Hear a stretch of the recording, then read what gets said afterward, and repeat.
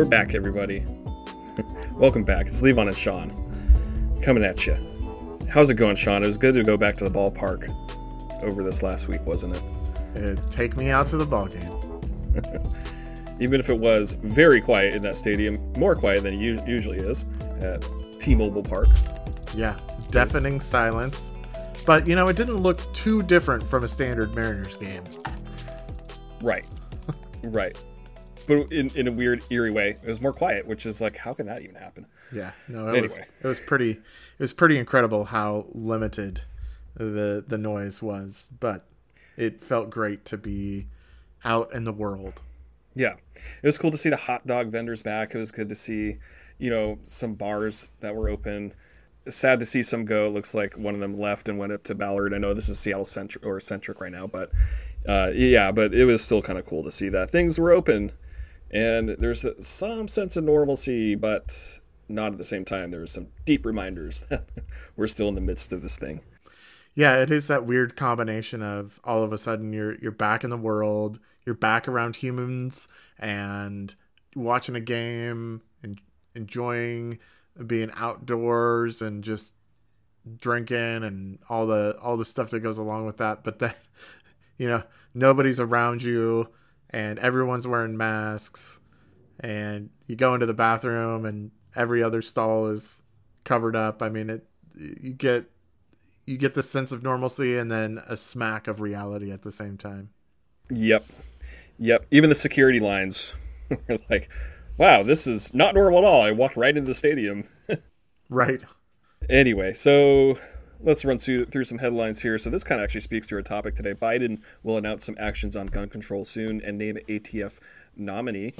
U.S. and Iraq agree on an eventual withdrawal from troops. And this was from NBC here.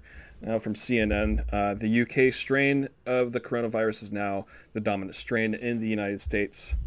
The tornadoes are starting to brew in the south. And just recently, there's some violence in Northern Ireland that kicked up again in the wake of Brexit. So that's some of the headlines there.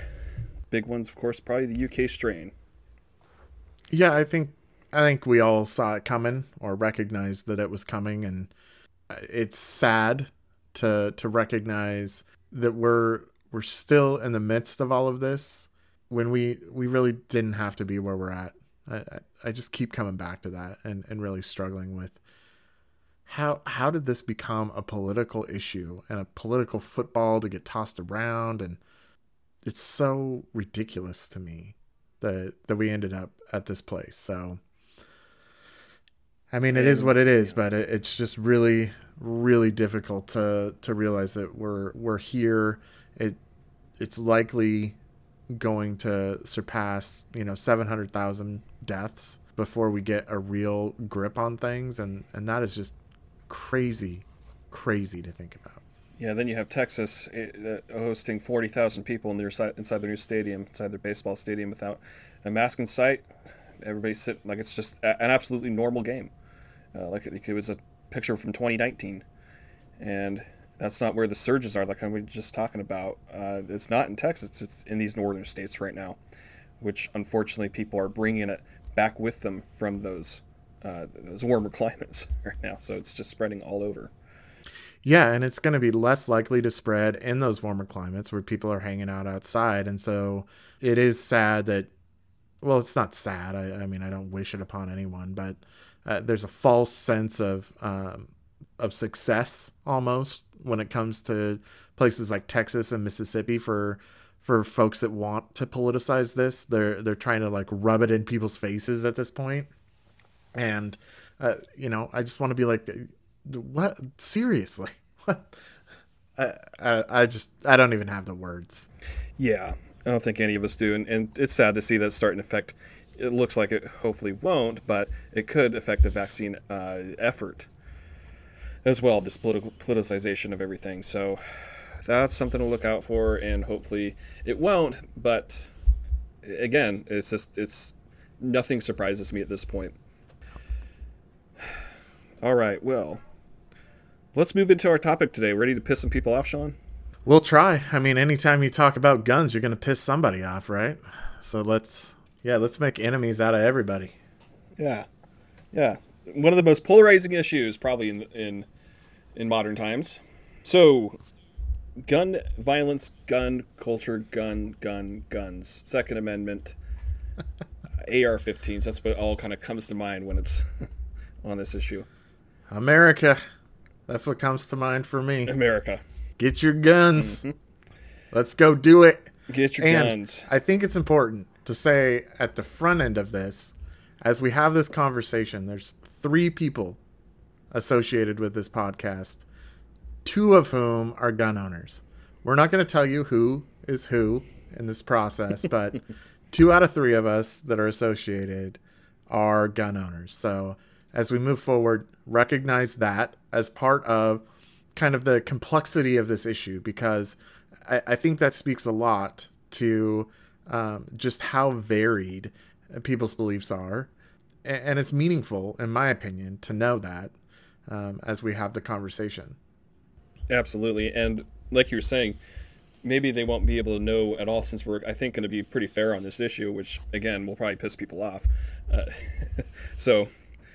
But yeah, as we have this conversation, I think, there's 3 things that to bring up big time. Is first of all, the Second Amendment, the NRA, and where we are now with gun culture and gun violence and all that good stuff. So why don't we open it up and let's start with the Second Amendment. As some people like to say, the Second Amendment is there to protect the First. As some people like to say, yes. I think the Second Amendment, if you're ranking things in order, it was clearly important to the founders of this country. And I believe that there was clear intent in the Second Amendment to ensure that we as a nation had the ability to defend ourselves. And I think that's evident in the language of the Second Amendment in terms of a well-regulated militia being necessary to the security of a free state. The right of the people to keep and bear arms shall not be infringed. It's pretty clear that the intent was as a protection mechanism for the state when the founders were framing this. Now, I don't think that is the precedent of what the Second Amendment is now. I think there's really clear precedent that we have extended that right past those concepts of the founders. And, I think that's been really well defended in our courts. I don't think anyone can argue against the fact that we have a legal precedent in this country that individuals have the right to maintain ownership of weapons and firearms in particular. So for me, the question is not, do we have this right, or is this still relevant? Because I think some people would make the argument that the Second Amendment is no longer relevant. We no longer have the need for a militia when we have a military, arguably the most well-equipped and well-armed military in the world. So having a well-armed civilian corps isn't really needed anymore. But that is no longer what the Second Amendment protects, in my opinion. I think the Supreme Court has made this very clear in multiple rulings. And so I don't think that there's really much discussion around, can we take people's guns? Like the way the right frames this around, like, people are out to get your guns, is just ridiculous. And it's never going to happen. The precedent is too strong in this country. And there's far too many fucking people that are fully loaded in this country. So it's just not going to happen. So in terms of the debate, I'm not even sure why we continue to have a debate around, are liberals coming for your guns? Because they're not. Fucking 50% of them own guns, right? It's not like we're coming for your guns. And that's just the thing, is it's another issue to divide people on, right? And it's another way to get people out to vote. And so I think that there are, like you're saying, there's a nuanced way of looking at it. And really it's the right way to kind of look at this, right? Is that, yeah, it's just the reality that guns are not going to disappear in this country. It's just not. Like, get over yourself, honestly. And I think that's the thing, is this whole boogeyman thing of the government coming to get you, coming to take guns. It plays well to the base, right? But also, we have to interpret this very old statement or amendment and apply it into today's world, and that's hard. It's hard, man. We just can't think of it as a blanket thing, right? It's not a black and white thing. It's not that you don't believe in the Second Amendment, or you don't believe in in this or that. It's, I don't know. I agree. It's not black and white. I think a lot of individuals try to frame it as such, right? You're either pro gun or you're anti gun, and we're not allowed the nuance of what really matters in this conversation.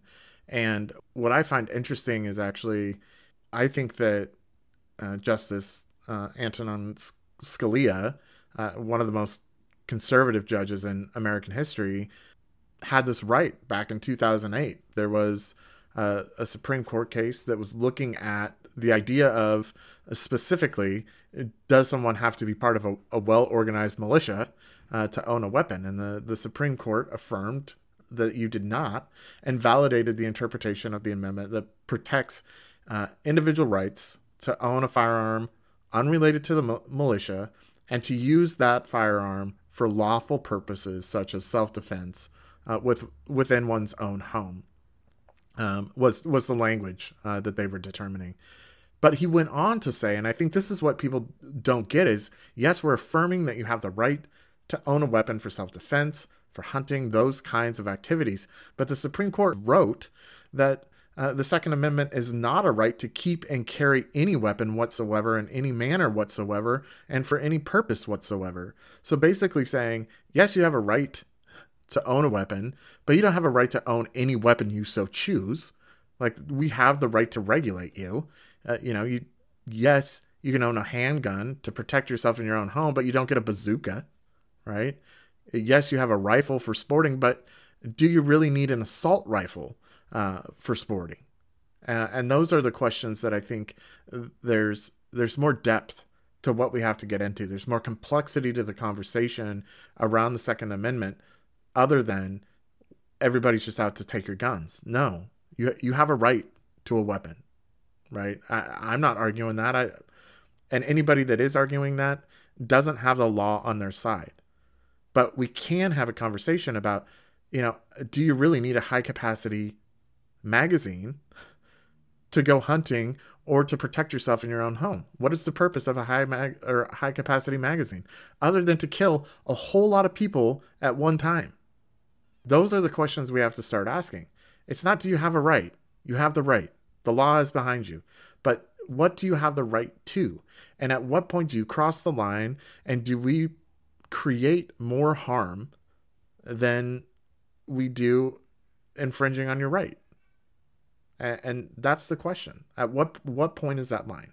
Yeah. I mean, exactly. And that's the thing, is you look at this issue, you say, you do have the right to protect yourself with whatever that you can protect yourself with, whatever you want to protect yourself with, right? And that can be a gun. Yes, that is your right.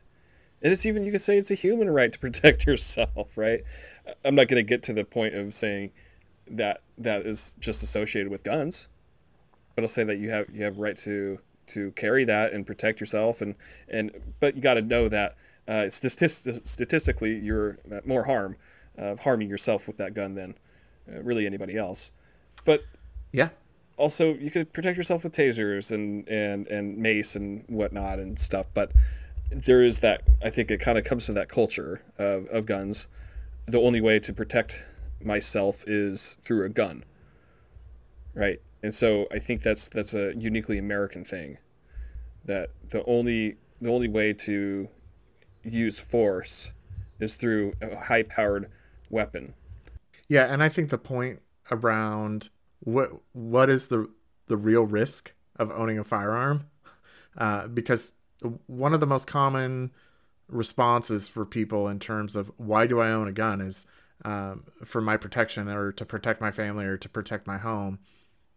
And where I get that, and where studies show that people feel safer when they have a weapon in the home, the truth is that weapon is more likely going to be used against someone in that household, whether they turn it on themselves or someone in that household turns it on someone else in that household, that is the most common issue when it comes to gun deaths in this country. Mm-hmm. Right? Mm-hmm. So that argument, where I get it, and people do feel safer, you have to weigh that feeling of safety versus the risk that you put you and your own family at. And of course, there are ways to be a good gun owner, and there are ways to protect your family, but you have to be committed to that, because the real risk of having that weapon in the home is to you and your family. Mm-hmm. Mm-hmm. And that's the thing, is know those risks. That's all I ask, is know those risks. And if you want to go target practice, go target practice. If you want to go hunt with it, beautiful. But make sure that you're trained, that you understand that these are high-powered weapons. And I'm not talking just with Armalites or AR-15s. And that's what Armalite stands for, or that's what AR-15 stands for, is Armalite, not assault rifle, libs. But anyway, so you can go to a shooting range, go do that. Some people say that target practice helps them clear their mind and being in the moment, and it's like a meditation for them. So have at it, man. Have at it. And just know that there has to be some training and safety guidelines involved. And that's just, I think, where people maybe on the right get confused and conflate it with, you're trying to regulate me, you're trying to take my rights away because you want me to understand how this works when I know how it works. Yeah, but you do. Yeah, and in reality, there's partial truth there, right? Because the truth is, yes, I want to regulate you. No, I don't want to take your guns away. And I think that's part of the conversation too, is there is this crazy gun culture in the US where you have the ultimate right to carry whatever you want, to own whatever you want, and you have no ability to regulate or maintain any safety protocols around what I do with my weapons. And that is fucking insanity. That is the problem.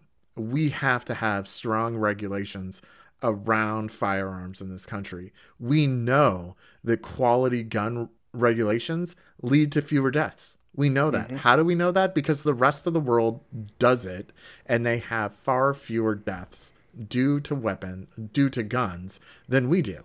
So this idea that it doesn't have an impact, yes, it does. We can see it around the world.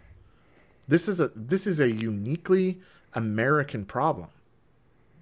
And the reason for that is because our gun laws are uniquely American.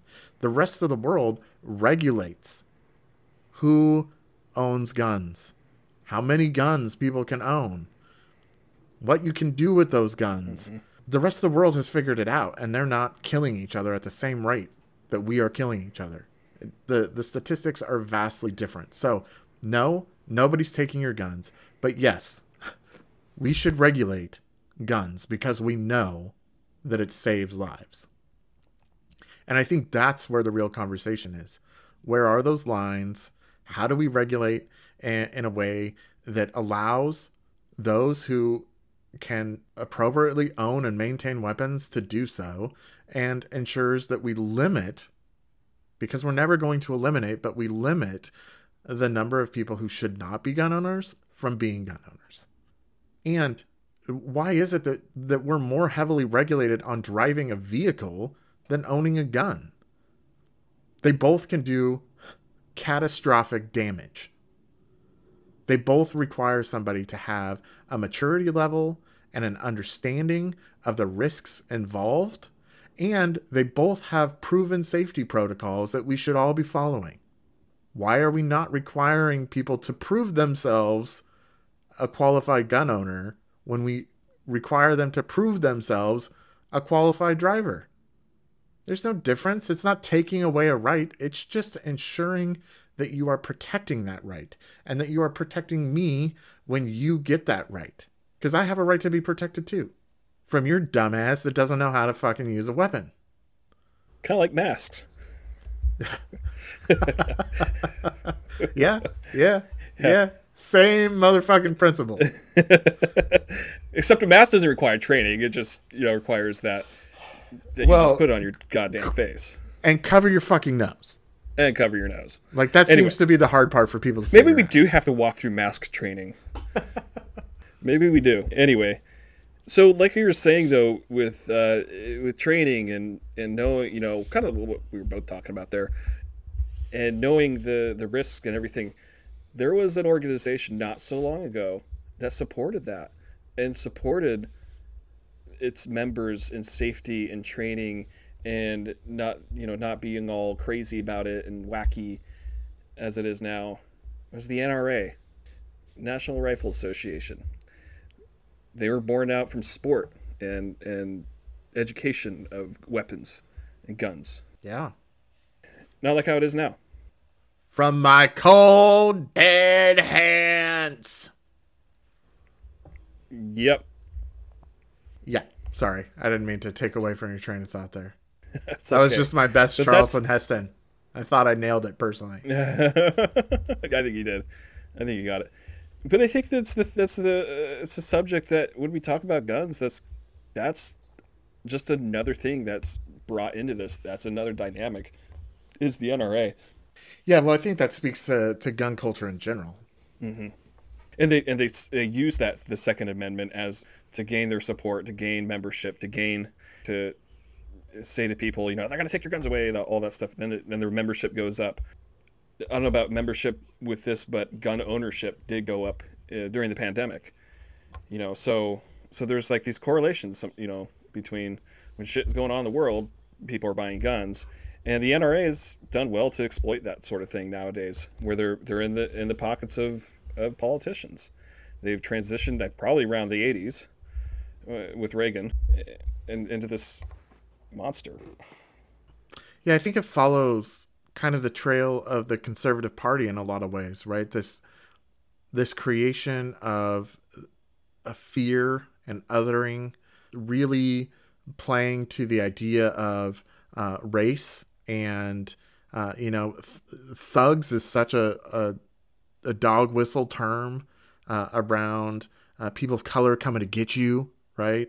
And needing to protect yourself. And I personally think there's a pretty significant racial undertone to the NRA and what it has created over the years and how it's propped its membership up. It really is focused on fear and the idea that we can only protect ourselves if we're the one with the gun, right?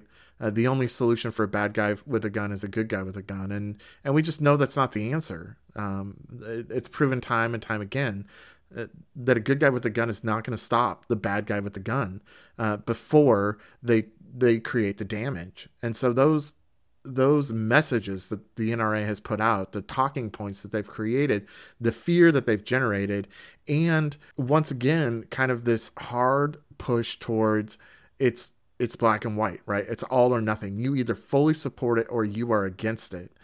Really kind of creates that battlefield that we've been talking about in so much of our podcast, and the extremism that we see in our political discourse today. And guns are just a way that they've been able to leverage, or another social issue that they've been able to leverage to separate us. Absolutely. And so the NRA was a perfect median for that, in that sense, in dividing and using that as division to win people over on an issue. And it's a corporation that has been making billions of dollars off of this, right? Off of this industry.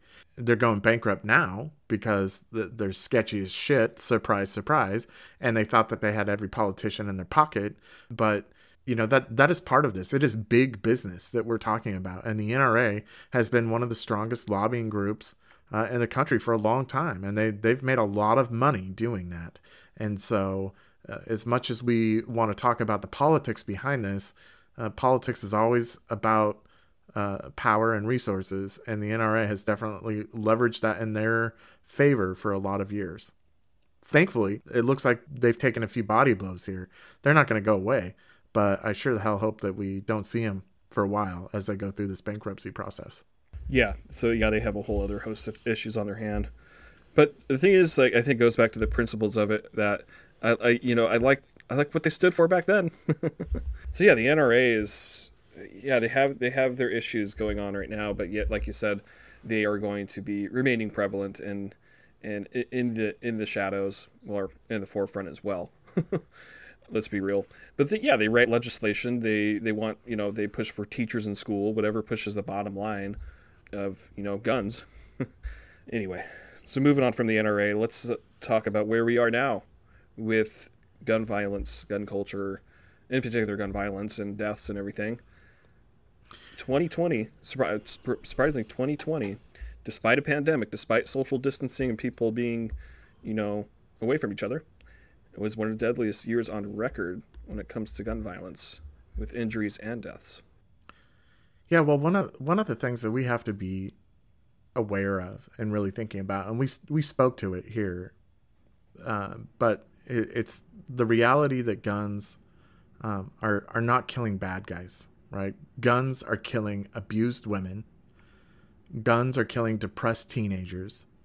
That's what guns are doing. And yeah, there's crime and yes, there's mass shootings, but the truth is the majority of the deaths that are associated with guns are associated with those kinds of issues. And so in a time where we are forced to isolate with our families and be alone in our space, the fact that gun deaths went up should tell us who's dying, right? Like it's not the bad guy down the street, and it's not the air quote here thug. It is the abused woman next door, and it is the depressed kid down the street. That's who's dying, and we have to recognize that, and that if that doesn't move us to look at how we regulate and how we impact how guns are used, something should, like maybe mass shootings in schools. Should as a society. I think that should be where that line of unacceptability is crossed, but it doesn't seem like that is the case, unfortunately. And neither, like the things that you say, neither is the women being abused at home, or the depressed kids, or people killing themselves. Even that doesn't cross lines of unacceptability. So yeah, we're in this really dangerous area of things with, we're so desensitized that, it's another school shooting, and we're back to where we were in 2019 as we are in 2021, when really, in reality, we never really left that normalcy, in a sense. So that's what's disturbing. Yeah, I think the other part that should disturb people is how little we actually hear about it. The only time gun deaths really get our attention in the U.S. Is when you kill a large amount of people, right? It's mass shootings, it's school shootings. That's what grabs our attention anymore. So how desensitized are we that a random shooting on a Tuesday down the street just doesn't even garner our attention anymore? 25,000 people kill themselves in a year, and we don't talk about that. That's more than the rest of the deaths related to gun violence in the United States, and how we're not talking about that. That's not a topic that makes the news. Not anymore. Yeah, not anymore. It does not. I mean, for me, and probably for you too, is Columbine is really the big kind of first event of that, and there was a lot of attention brought to that at the time. This is a big societal issue. Now it's just down to these, lone gunmen sort of things, lone wolf, as they like to say. And they characterize those guys as that as well. But there was starting to be more attention drawn to how deadly guns are, and and legislation that was around that time that impacted that, and is impacting us now. Yeah, the other thing we probably should have some conversation around is, how disproportionate gun violence is in communities of color, and that's just a reality, right? Like 37% of gun homicides were black males, even though they make up 2% of the population. That's a real number that's extremely disproportionate, and we have to have some real conversations about why it's so disproportionate. And the answer is not based in race, in my opinion. It's just not. It's about socioeconomic status. It's about where individuals are located, how they're policed, and the labels that are put on individuals. All of those things contribute, as well as a system that arrests black males at a rate that is astronomically higher than their white counterparts, and the impact that having a criminal record has on an individual, and what happens after that in terms of the ability of those individuals to find work and find housing and safe locations. All of those kind of things play into it. It is a socioeconomic issue. It is a structural racism issue, and it is a guns issue. It is not a racial issue.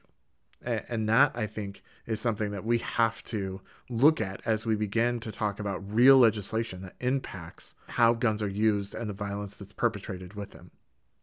No doubt, no doubt. Looking at it in the overall big picture of it, and how it does, affect disenfranchised populations. Absolutely. All right, well, we talked a lot about this issue today, many different angles of it, many different things that affect it, but also at the same time, we didn't get to everything because, again, just like all the issues that we talk about in here, there is a lot more to them. But I think that we really hit on the issues of how nuanced this is and how it's not black and white, and that there's a bigger picture to it as well. As you were wrapping up, on your last thought there, Sean, of how this affects disenfranchised communities and how policy has impacted our issues today, and that violence it's human nature, but when given a gun, it could do a lot more damage. Yeah, and I think that's an area that we didn't talk a lot about that seems to be an ever increasing concern when it comes to gun violence, and that is hate and mass shootings, right? We saw the Atlanta Spas, a mass shooting where 8 were killed, and that's clearly a hate-related crime. And I think we could even go back to the young kid. I cannot remember his name. All of a sudden, it's okay. We don't need. I know it's Charlottesville. Yeah. I mean, so there's so many examples of where hate is becoming more and more deadly, and guns definitely play a role in that. And I think that we have to be open to having that conversation as well. Is how do we really control who ends up with a gun? Because hate is going to lead us to these really sad endings too often. Absolutely. Yeah. So many different dynamics of this, but well, shall we wrap down after this subject, another sobering subject that we bring on here, but important. Sounds like a plan. All right. Well, what are you looking forward to the next week, Sean? Yeah, for me, I'm just getting past the birthday, so I am kind of settling back into being an old man, and I'm looking forward to getting closer to an in-person rugby game. As fun as the Mariners were, I'm ready for that. Trying to make some plans to go see some family I haven't seen in quite a while. So although that's not this week, starting to look forward to some of those things that I now get an opportunity to do. That's kind of where I'm at the moment. Enjoy it while we can, honestly. Absolutely. Seriously. Enjoy that while you can, while I can, while everybody can who is fully vaccinated and safe to do so. Take those moments and don't forget them, because we don't know. We could be right back where we were. I hope not, but yeah. Anyway, that's just where my mind goes. A way to bring it down right at the end. I know. Why do I have to do that? But no, I mean, that's actually kind of good too at the same time, because like you said, we get to go to see live rugby, go see family. That's so important. And now I hope that we have that thought in the back of our head now that we shouldn't take this for granted. So some positivity there as well.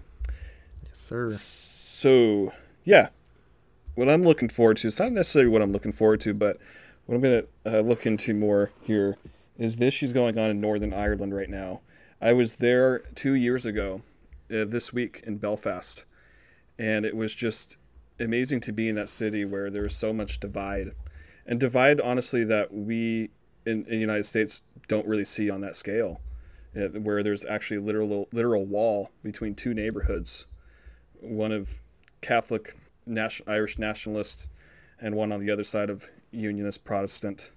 And to be respectful nowadays, there are many different religions in Northern Ireland, so this Unionist and nationalist is more the proper way to present this issue. But anyway, I could teach a whole history lesson on Northern Ireland, but I was just there 2 years ago. It's really sad to see that there's violence there again going on, and that there's petrol bombs being thrown, and there's eight police officers that were injured, and I'm concerned, honestly, that they're returning to this state of affairs like it was in the 80s or in 90s. So I hope not, but it seems like Brexit is kind of fanning some flames with that. And so much more to look into with that. So that's just what I'm going to do. And yeah, just looking forward to more live sporting events in person. Sounds great. All right. Well, if you don't have anything else, I'm good if you're good. All right, everybody. Hope you enjoyed today's episode. Catch us next time. I hope you all have a healthy, brilliant week. See you guys later. Bye-bye.